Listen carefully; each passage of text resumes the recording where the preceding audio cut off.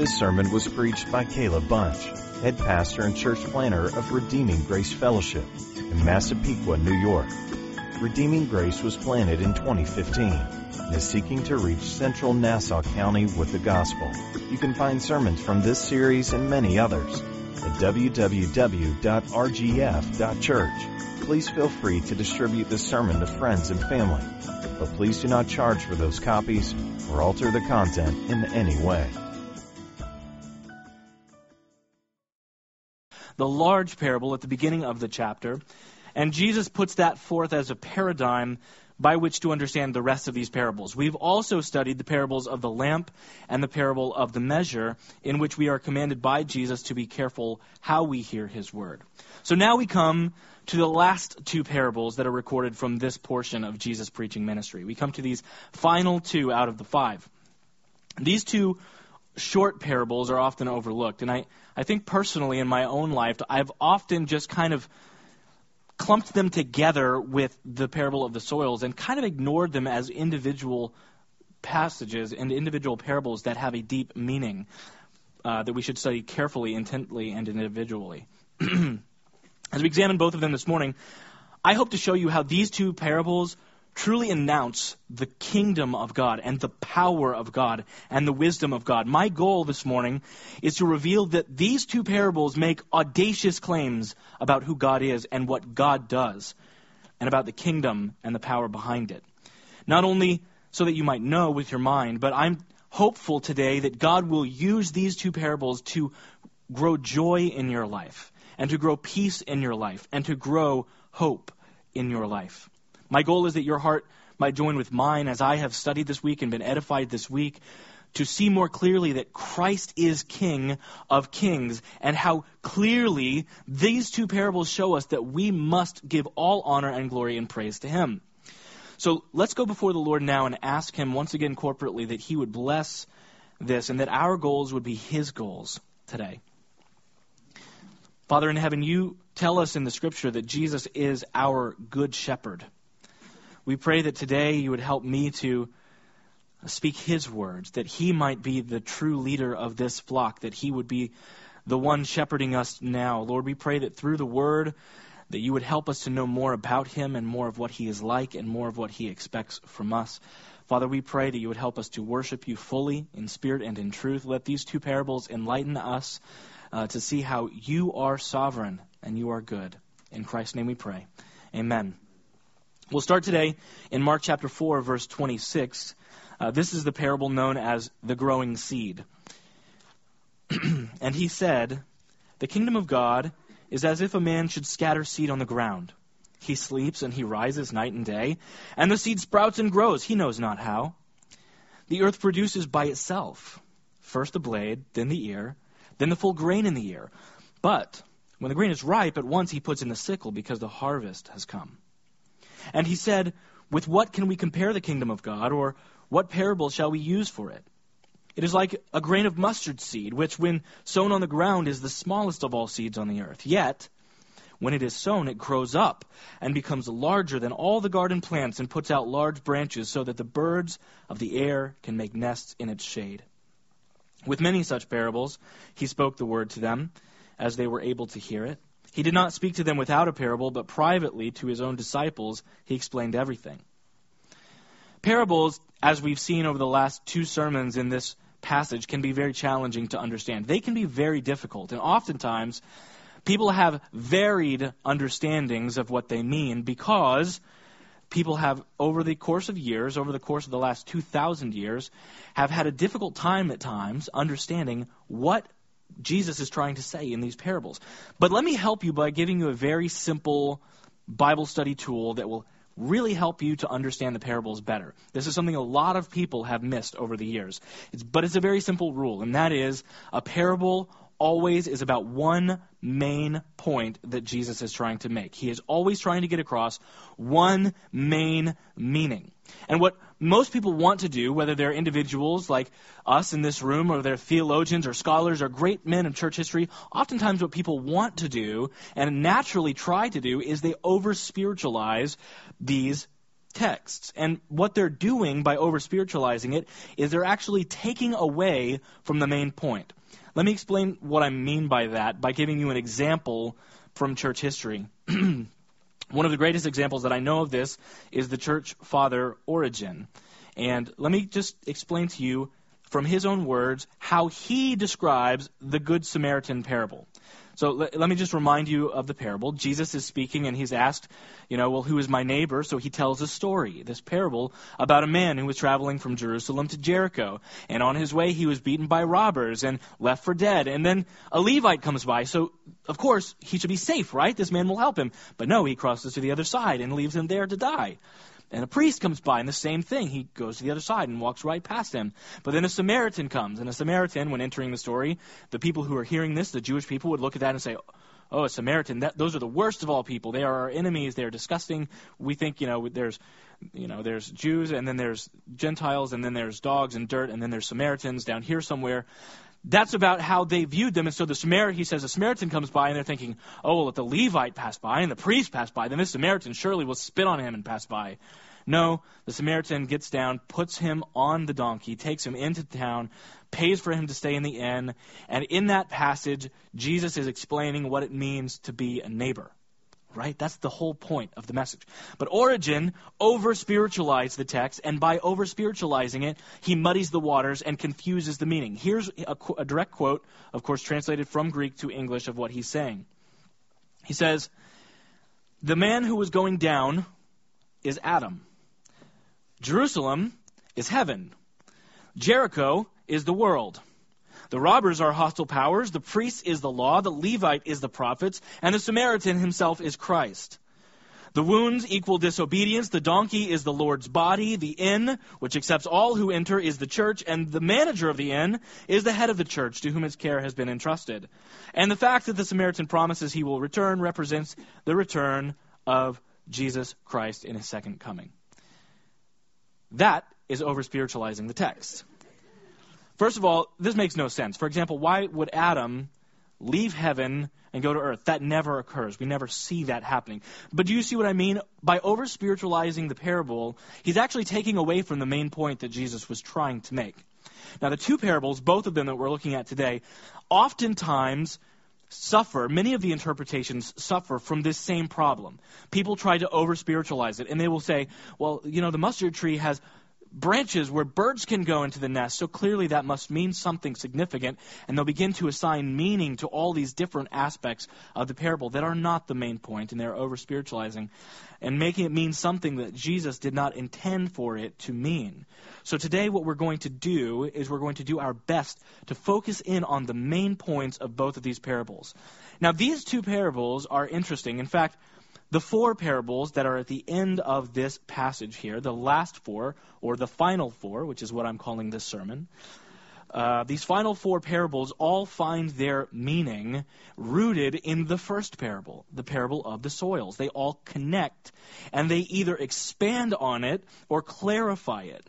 So what we're going to see today is how these five parables found in Mark chapter 4 operate as a cohesive unit to display particular truths about how people are saved.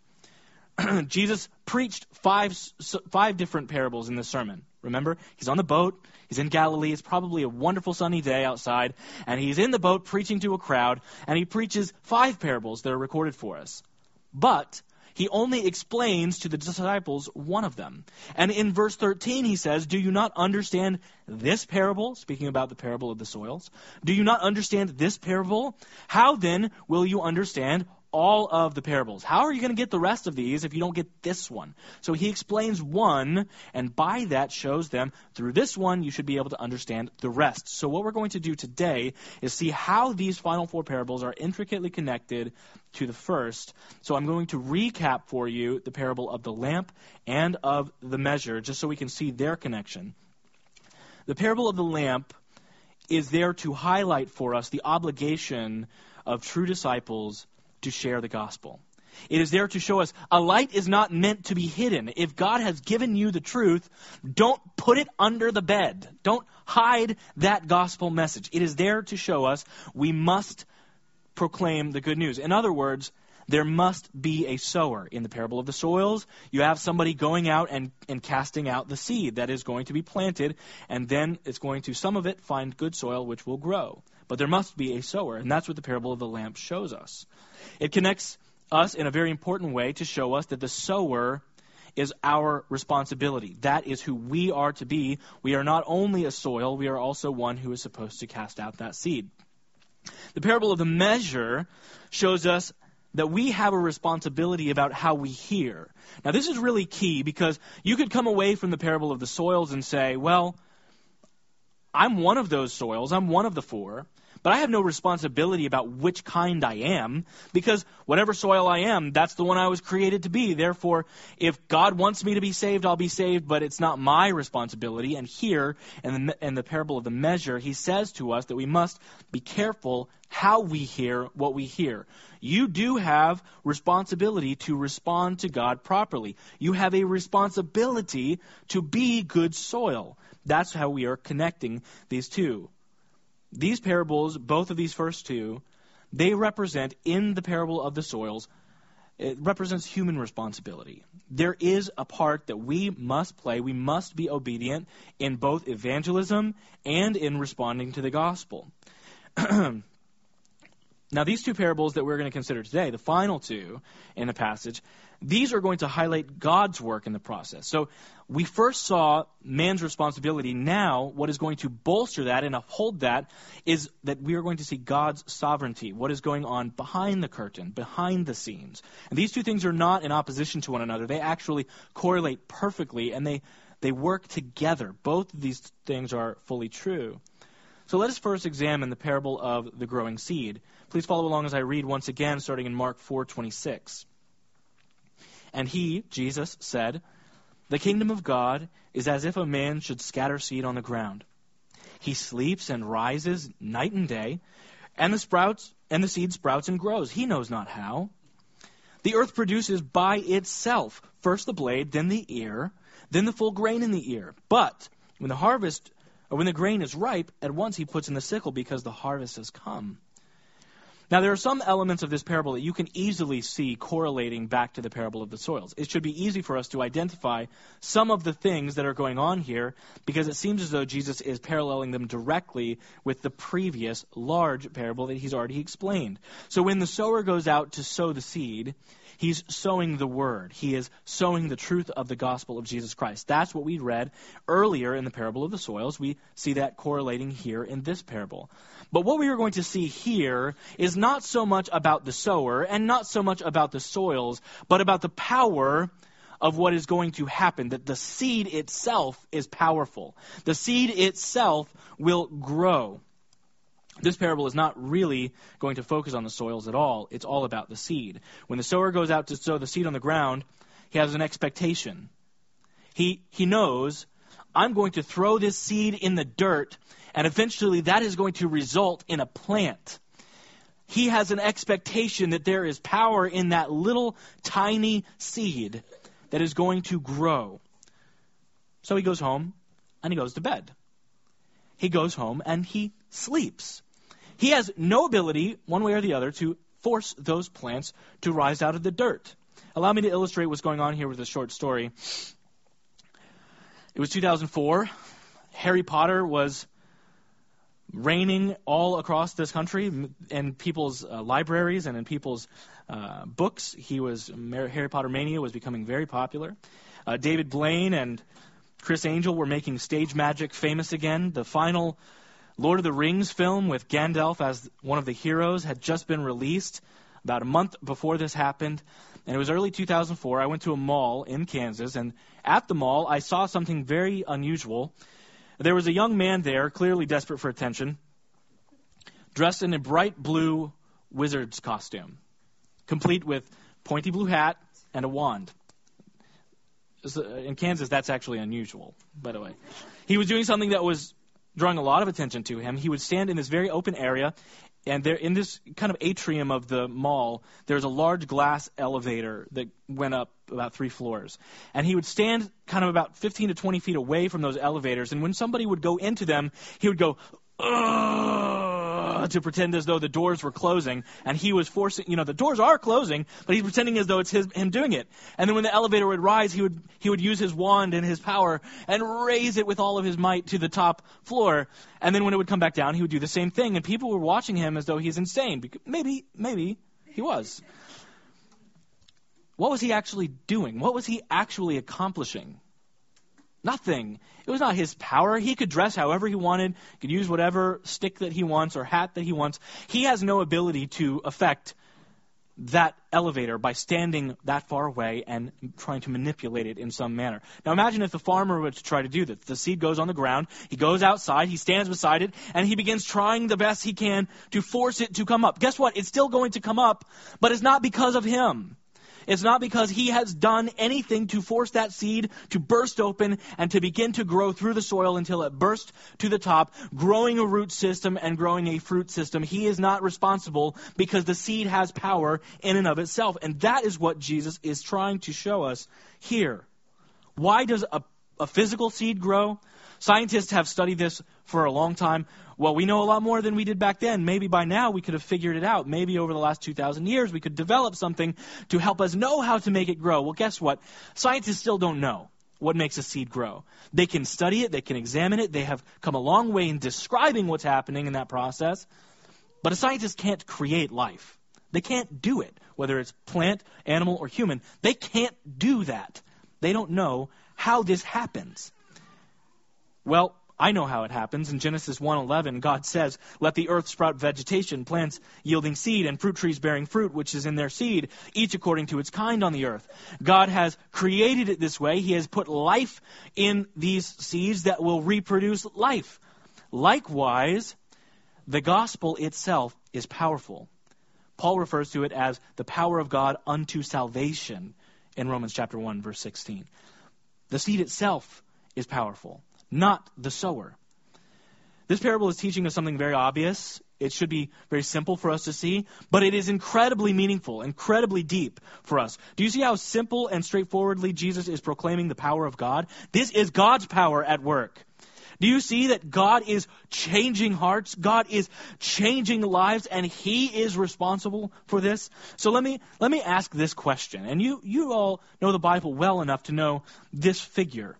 He's famous. He's known very well. He was basically a terrorist against the church. He was arresting Christians. He was having them killed. And all of a sudden, one day, he's on his way to have more Christians arrested in a different town in Damascus. And God knocks him off of his horse through a vision of Jesus Christ. And Jesus proclaims to him, "Go into the city and listen to the man that I will send to you." And a man comes to him and shares the gospel. And guess what? This man who hated Christianity, who hated the church, who wanted to wipe it out and eliminate it, becomes the greatest missionary of the church in the entire history of the world. How does that happen? How does someone go so far from this side to the other side? How does that happen? Is because of the power of God. It wasn't because of the messenger, although the messenger played a specific part. God sent a missionary to him, but it was because of the power of God in his heart. If you're a Christian today, you can explain by describing what occurred to you when God saved you. You were a rebel. You were a skeptic. You were an enlightened individual, right? You knew better than to believe the Bible, this arcane book of ancient rules. You knew better than to love God's law. You didn't love God's Son. You sought to justify yourself through self-righteous actions. But then something happened. What happened? What changed? And as much as you can describe the circumstances, what the Bible is teaching us is what change is there is power in the gospel that saves. This seed has power. That seed of the gospel grew. It may have been planted that same day that you heard it, you believed, or it might have been sitting there dormant for 30 years before God had it begin to grow. But that seed is what resulted in life. And that seed, the gospel, is the good news about Jesus. So what is it that saves? It is the power of knowing that God sent His only begotten Son to die for sinners like you and me, and to rise for our justification on the third day, and He lives today to be our Savior. That is true power. So Paul speaks about this reality when he's writing to the Corinthian church. There were divisions among them. There were factions that were beginning to arise among them because some of them had been saved under the ministry of Paul. Some had been saved under the ministry of Apollos. And now they're trying to determine which one of them is better and which one of them are right because of who they were saved, whose ministry they were saved under. And Paul writes to them to correct their thinking. And in 1 Corinthians chapter 3, verses 5 through 7, he says, "What then is Apollos? And what is Paul?" And then he answers his own question, "Servants, whom you believed, as the Lord assigned to each. I planted, Apollos watered, but God gave the growth." God made that seed grow. We had no ability to do that. That was God's work. So neither he who plants nor he who waters is anything, but only God who gives the growth. In other words, who gets the credit here? Paul, do you get to write this down in your tally sheet? Hey, I've got another Christian. Or Apollos, do you get to mark down those numbers? Maybe you can share it and get half a point each. No, who gets the credit here? Who gets the glory here? God gets the glory because although they were casting out those seeds, yes, they did that, and that was a part of God's plan, but they never would have grown. They never would have saved anyone if Christ had not saved them. It is by the power of God that they were saved. All glory be to Christ. Hebrews chapter 12, verse 2 simply refers to Jesus as the author and perfecter of our faith. The author of our faith. Think about that for a moment. If I write a book, I write the words. Who is the author of your faith? It is Jesus. This truth is mysterious. It's miraculous. And as we consider it, for our own lives, it is marvelous that God, through his power, saves to the uttermost. In order to clarify this parable, what I would like to do is I would like to help us in this room, because I don't think this is new for anybody here probably. Nobody's surprised by this. But what I'd like to do for a few minutes is to try to make sure that we don't veer off to the left or to the right. If we have this right understanding, it's easy to fall into one of these two following errors. And we want to make sure that we're careful not to do that, because these are serious errors that have plagued the church throughout its history. And we want to make sure that neither one of these are things that we will fall into. Now, the first one is to simply see the text and ignore the meaning and focus your attention on something that is the exact opposite, which is probably this error is probably true of the majority of Christians in our country today. This is probably the way that most of them tend to err, okay? It is the error that says it is my responsibility to make sure that somebody is saved. It is my responsibility. I've been at funerals in the past where people are they're sorry, they're relenting the fact that they didn't do more to save this individual. I wish I would have taken them to church with me more often. I wish I would have spoken to them more often. And that's good, and that should cause us to desire to be more evangelistic. When we have those experiences, we should desire to tell everyone. But the result is not their fault. God will make the seed grow. It is God who causes that seed to grow. This person is feeling guilty about something even though, and the people I'm referring to here have been faithful to share the gospel. They have been faithful to live the gospel. They have spoken to these family members or these friends about the gospel, yet those family members or friends have still rejected it. They feel guilty for something they can't accomplish.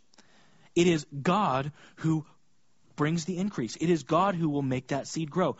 We will have this desire to have our message be received and our message be responded to. We want that. Our desire in going to evangelize, our desire in going door to door in this neighborhood, our desire to living out the gospel in our workplaces, our desire is there because we want those people to know Jesus Christ. We have found the greatest treasure and we want to share that. And that is good. But the reality is they can't see it unless God brings the increase. So we must continue to share that truth, but at the same time, we can't make that change in their heart.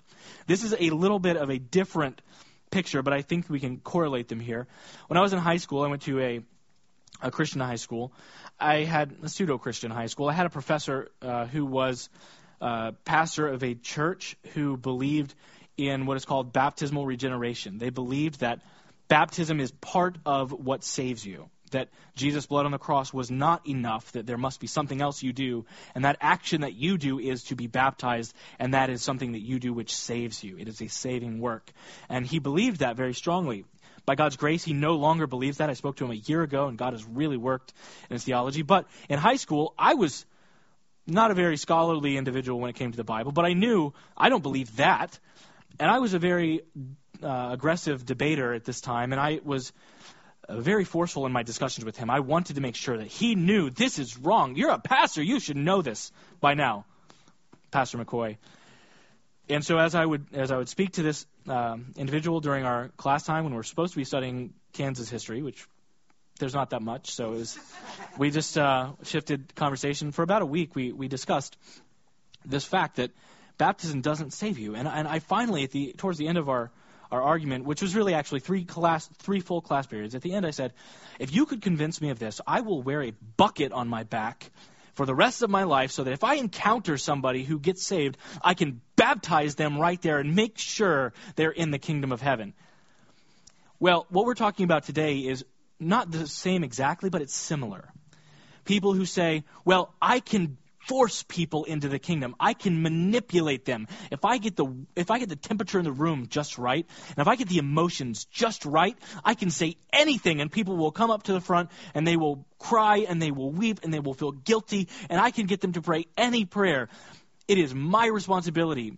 This is a great weight and burden. I know pastors who believe this. It is devastating to them. When somebody leaves the church, they just about can't handle it. They are broken because it is their responsibility to make sure. But listen, God brings the growth. This is not an excuse to ignore our responsibility, but God brings the growth. We cannot bring a dead person to life. Go to the funeral home and try it. Don't try it. But go to the funeral home. Next time you are there, you see the corpse. You do not have the ability to say to him, hey, come on, there's good food. Get up. Come eat. You can't do that in the same way you can't do that to a spiritually dead person. No matter how much you try to manipulate the system, no matter how much you try to raise that seed from the dirt, you can't do it. All you can do is scatter it out faithfully, and God is the one who brings the increase. That is really important. And this is an incredible truth for us because in seeing this, we need to recognize this is not bad news. This is good news. If it was our responsibility to force this change in an individual, then the church never would have made it out of the first century. It is God's work in someone. And God is always faithful, and God never fails. Christians can become lazy. They can be unfaithful. They can make mistakes. They can say the wrong words. When I share the gospel, I often am like stumbling over myself to say the right things. But thankfully, it doesn't depend on my perfect speech or Paul's perfect speech, as he says in Corinth. No, it doesn't depend on that. It depends on the work of Christ. There's immense power in the gospel. There is immense power in the act of salvation that God works in our hearts. To use some Old Testament imagery, it's like God is reaching into us and removing a heart of rebellion, a heart of stone, and replacing it with a heart of flesh. It is a surgical miracle on the spiritual level. God is doing something miraculous. There is immense power in salvation. Sometimes we hear testimonies of people and we get a glimpse of that because this person has broken all the rules that we find important. They have been an alcoholic or a drug addict or a murderer or a thief, and God saves them, and we look at them and say, wow, that is a miracle testimony. That is an incredible testimony. Did you hear what God has done in his life? He took him out of darkness and into light. Guess what? That is every testimony that God has brought us out of darkness and into light. He made a dead person alive. God's salvation is a miracle every single time, and we should view every testimony of God's saving grace as that. It wasn't because they grew up in church and were a sort of good person. That person was just as rebellious and sinful. They just followed some of the rules you find important. God finds them all important, and they had broken them. Now this, I believe, what we're focusing on here, this is the main thrust of what Jesus is trying to get across in this parable. That God's power is at work in saving people. That it is the power of the gospel that saves. And the gospel is unstoppable. It cannot even be stopped by a rebel heart. I think that is the main point that we're supposed to get. And I think that is the main error that many people tend to make a mistake about. But there is a second error that I want to warn against. So instead of veering to this side, there's the opportunity for us to veer to the other side, which is the error that says, why bother do the sowing if God does the growing? Right? Why bother scattering the seed? It's God's responsibility. He's going to save his people. Why should I even bother? My guess is that this is the error that most of us in this room tend toward. And we can do this because as believers who know sound doctrine, who understand and adore the sovereignty of God, we can still use our sinful, lazy hearts to manipulate that doctrine into justifying our lack of evangelistic zeal. Now, I'm not saying that anyone in this room would ever verbalize this. I don't think anyone would agree with this verbally. Why should I bother? But I think that practically we often do. Well, I don't really think I'm going to talk to them about this. Maybe eventually I will get there. I just don't feel comfortable right now. We have a fear of man. Whatever it might be, I think that we tend probably in this room to veer too far to this error in our own hearts. I know for myself personally, this is the error that is more common for me. We're naturally lazy people. We naturally seek to justify this, and in order to help us avoid this error, let me point out 4 biblical arguments against this error that will help us and remind us of the necessity to use our everyday lives, our every conversation, our every action, our every effort at work to proclaim the goodness of the gospel of Jesus Christ. First, remember that these 5 parables operate as a unit. Remember that these 5 parables are cohesive, and Jesus has already addressed this error. He has already pointed out this problem when he talked about the parable of the lamp. This is not something that we should even have to address because Jesus has already clearly said, if you have the light, don't hide it. It's important what you do in light. In other words, there must be a sower. You must sow. That is your responsibility. Secondly, and I think this is very important for us to understand, God has ordained the end, but he has also ordained the means. He has ordained not only that the seed will grow, but also how the seed will get there. God has ordained that we as believers get to play this incredibly privileged role of being involved in how he is operating to save others. There is a great joy when you are able to share the gospel with someone and you see that light turn on. I didn't do that. God did that work. I didn't turn on the light bulb. God did that in their heart. I see it. I get to be a part of the process, but I didn't do the work. However, I am doing this work because God has ordained me to do it. He has given each and every one of us this command that we should tell others about the gospel. Now, consider that Paul, he knew this sovereignty of God better than anybody in the early church, apparently. I mean, the way he writes about it, he is so clear on the theology of how God is sovereign in salvation. Yet Paul, more than anybody that we can see in the New Testament, is zealous to share that word of God with everyone that he meets. God got all the credit for the salvation of those people in Corinth, right? Paul, what? God gets all the credit. Why are you still going? Why are you still telling? Why are you still preaching? Why are you still planting churches? Paul, tell us what you're doing. If God's going to save his people, then why share the gospel, Paul? He just tells us straightforwardly in 1 Corinthians 9, verses 19 through 23. He says, "For though I am free from all, I have made myself a servant to all, that I might win more of them. To the Jews I became a Jew in order to win Jews. To those under the law, I became as one under the law, though not being myself under the law, that I might win those under the law. To those outside the law, I became as an outsider of the law, not being outside of the law of God, but under the law of Christ, that I might win those outside the law. To the weak, I became weak, that I might win the weak. I have become all things to all people, that by all means I might save some." Why do you do it, Paul? I do it all for the sake of the gospel. 1 Corinthians 9:23. I do it all for the sake of the gospel. Why do it? Because he knows the gospel. He knows what Christ has done for him. He knows that Christ has died in his behalf. And so, therefore, Paul is zealous. He sees the love of God and he responds with love for others. Does the gospel compel you? Does the gospel that you know compel you to proclaim the truth about Jesus? Do you speak about him? Do you take your opportunities at work to Use these relationships which God has ordained to be in your life to share the truth about Jesus. You talk about the things you love. It's just the truth. We talk about what we love.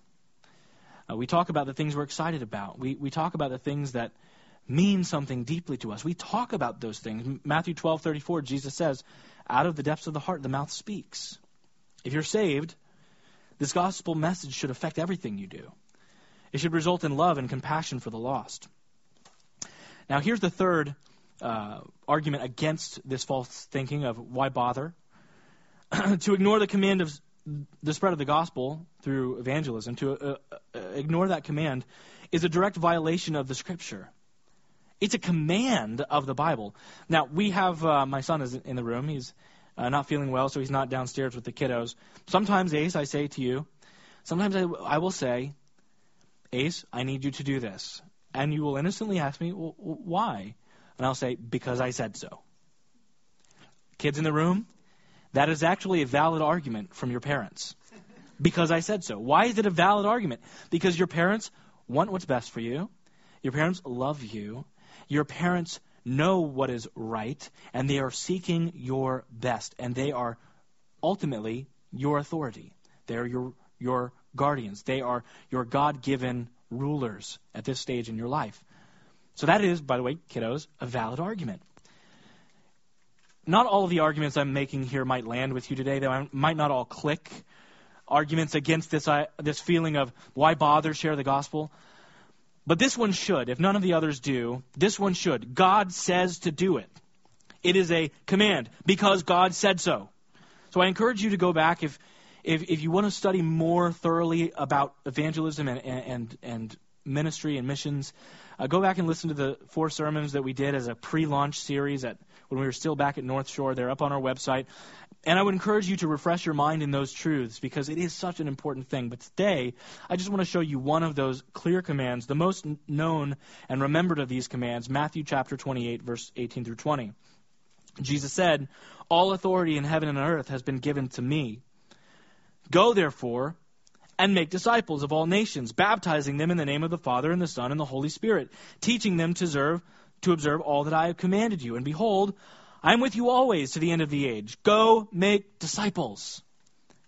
It's a command. The final of these 4 arguments will be in response to this idea of why bother, is that we are to respond to God's sovereignty with action, not inaction. The apostles clearly understood that God was sovereign. They got that. We see the writings of Peter. We see the writings of Paul. We see the way that the early church operated, though, and we see that it didn't result in them laying back and kicking up their feet and saying, don't worry about it. God's going to take care of it. He'll make sure that seed grows. No, they spent their lives dedicating them to the furtherance of the kingdom of God. They, even unto death, most of those disciples shared their faith continuously. So the parable of the growing seed teaches us about salvation. It teaches us that salvation is incredible. It teaches us that the power of God is incredible and amazing. And we get this distinct privilege to be involved in that process. But the power of God unto salvation comes only from the gospel. This little seed. And God uses that to save. So rejoice, brothers and sisters. Rejoice, celebrate, because this is good news. So let's now consider the last of the 5 parables, the parable of the mustard seed. Read with me once again, starting at verse 30.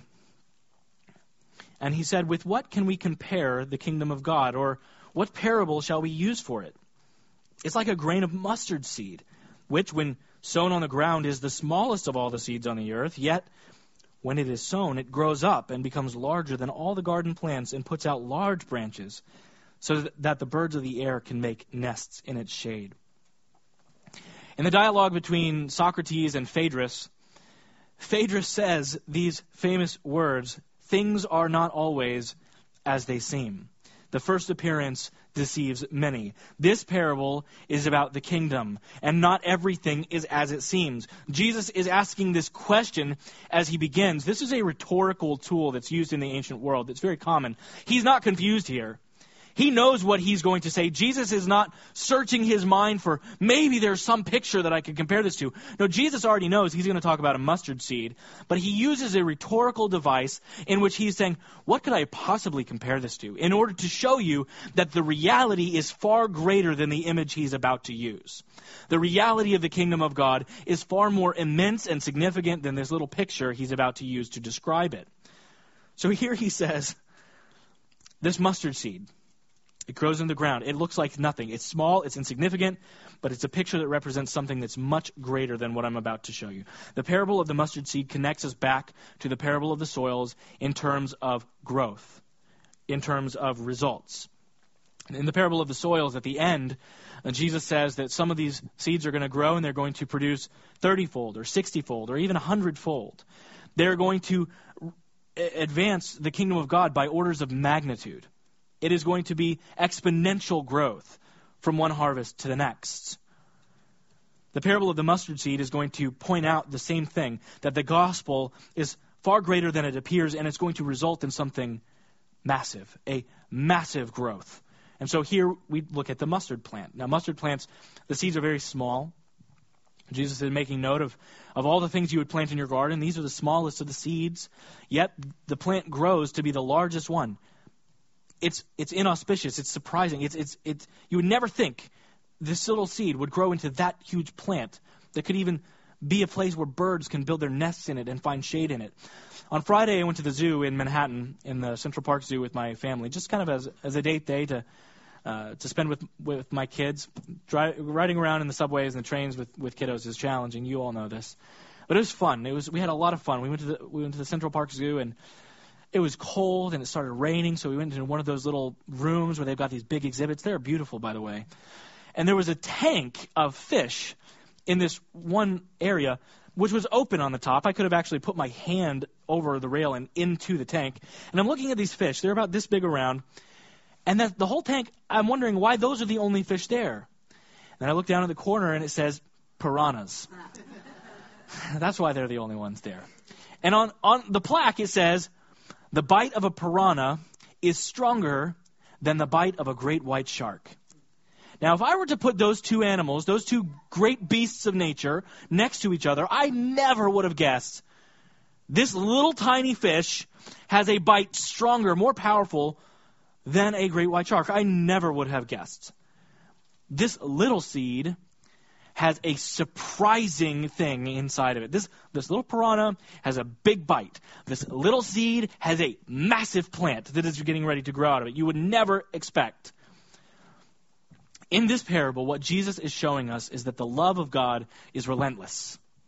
That the love of God is going to continue to go forth in saving individuals. He's showing us, by showing the disciples, once again, that his sheep will hear his voice and they will follow him. Consider for a moment this reality. You are here in this room as a believer. If you are a Christian, you are here because 12 men followed Jesus around for about 2.5 to 3 years. If you're in this room and you're a Christian, it's because on the day of Pentecost, Peter preached and 3,000 people got saved. If you're a Christian, it's because Paul turned from violent opposition of the church to being the greatest missionary in history. You are here as a Christian because there are martyrs who died proclaiming the name of Jesus, starting with Stephen, even down to this day. And if you are a Christian, you are here because of the countless men and women between the ascension of Jesus and now that have carried the torch of the truth of Jesus Christ from generation to generation, from age to age. If you're here and you're a Christian, you are here because probably you could trace your salvation back to one of the great preachers, one of the great pastors or evangelists like George Whitefield or John Wesley or Jonathan Edwards or Charles Spurgeon. You could probably trace back to one of these people. And most clearly, if you're a Christian in this room today, you are because somebody told you personally about Jesus Christ. You are here because that gospel message was handed off, as it were, to you. Now, everything I just said is true. And by glancing at this very, very simple timeline of church history, what we are doing is we're looking at the plant. We're just seeing the mustard plant. We're just seeing the top, right? We're just seeing, and we can most clearly see what's right around us, what's most near to us. We're just looking at the plant. We're just looking at the leaves. But if we back down all the way to the roots of this mustard plant, what we are going to see is the power of God. We are going to see that the reason this kingdom is going to continue to grow and going to continue to reach out throughout the ages is because God's power is in it. It is God who is doing the work. God is unstoppable from generation to generation. The church is unstoppable because God is building it. Jesus says in Matthew chapter 16, verse 18, I will build my church, and the gates of hell will not prevail against it. Now, why is this important to us today? We can see why it's important to the apostles. I mean, in the early church, they were the only ones, right? There's just a small group. There's 120 people upstairs in the upper room. There's about 500 believers in Galilee. They're the only ones, and when they die out, what's left? Do they have a guarantee that this is going to continue forward? We see why that's important to them. We need to be reminded, apostles, yes, of course, that this kingdom is going to go beyond you. It's going to continue growing because of the power of God. But why is it important to you? It's important to you because look around. It doesn't appear that the kingdom of God is winning, right? It doesn't appear to us that the kingdom of God is growing. In fact, in America, it appears quite the opposite sometimes. In the world today, as we look around, we see terrorism, we see political instability, we see uncertainty, we see the ubiquity of pornography in a culture that not only condones it, but it exalts it and even proclaims it as art. We see the atrocity of human abortion. We see gender confusion and delusion. We see racial discrimination, hatred, violence, greed, sin. We look around. That's what we see. It's everywhere. And it doesn't appear to us, if we're looking in the wrong places, it doesn't appear to us that God's kingdom is winning. God's kingdom is growing. God's kingdom has power. If we focus on the wrong things, we are going to begin to wring our hands and be concerned and be sorrowful and be completely worried because we're looking at the weeds instead of the mustard plant here. God is telling us here in this parable that the church's one foundation is Jesus Christ, her Lord. There is power in that little seed. And as he said before, by giving this question, what shall I compare it to? This reality is much greater than just a little seed becoming a plant. It is this little news, this little good gospel of Jesus Christ is going to change the entire world. It's going to change the entire future. Now, in that song, The Church is One Foundation, I was actually looking up hymns recently, and I looked up that song. And I didn't realize there are about 10 different verses we don't ever sing anymore. That they've just kind of been lost to modern history. And I found this one verse that I think perfectly describes what I'm saying here from this parable. It says, the church shall never perish, her dear Lord to defend, to guide, sustain, and cherish. He is with her to the end. In other words, he's saying, we're never going to stop because the dear Lord is defending the church. He is not only the foundation, but the defender. And it continues saying, though there be those who hate her, and false sons in her pale, against both foe and traitor, he ever shall prevail. The church will prevail because he will prevail over them. This mustard seed, it seems harmless, it seems worthless, it seems powerless, it seems useless. The people who were opposing Christianity early on, Gamaliel just says, well, if this really is from God, then it's just going to continue to grow and we can't stop it. But if this is just a normal thing that we're expecting, the same kind of false messiahs that we've seen, then it'll last a generation, then die out. Why didn't it die out? It didn't die out because of the power of God. The kingdom of God is winning, and it is going forth from one heart to another. So let's go forth rejoicing in that fact, that God is the power that makes the church grow. If you're here today and you don't know Jesus Christ, if you're here today, you might have had this seed planted in your heart many, many times. Perhaps you're here today and you've heard the gospel over and over and over, but you don't believe. Today, I want to inform you that Jesus Christ loves sinners. He died for sinners. God loved the world so much that he sent Jesus to die for sinners. If you're here today and you don't know Jesus Christ, I want you to know Jesus died for sinners just like you and me, and that he rose in power on the third day, and he's still alive, reigning to be your Savior. If you want to know more about that, don't leave without talking to me or anybody that you saw up here on stage today. We'll be here after the service. We want you to know Jesus Christ, and we want you to know him in a saving way. Let's pray. Father in heaven, we are amazed at your power. We are amazed at your wisdom. We are amazed that you ordain the means and the ends. As we come to these parables today, Father, I pray that we would not walk out of this room today and forget them. We would not forget the truths that you are trying to tell us through them. We praise you, Lord, for being sovereign over all salvation. Please help us to balance this truth, that we might not veer off to the left or to the right, but that we might be faithful to proclaim, but also faithful to trust in you to do the work. We thank you for the picture of the mustard plant and the seed that grows into this great plant.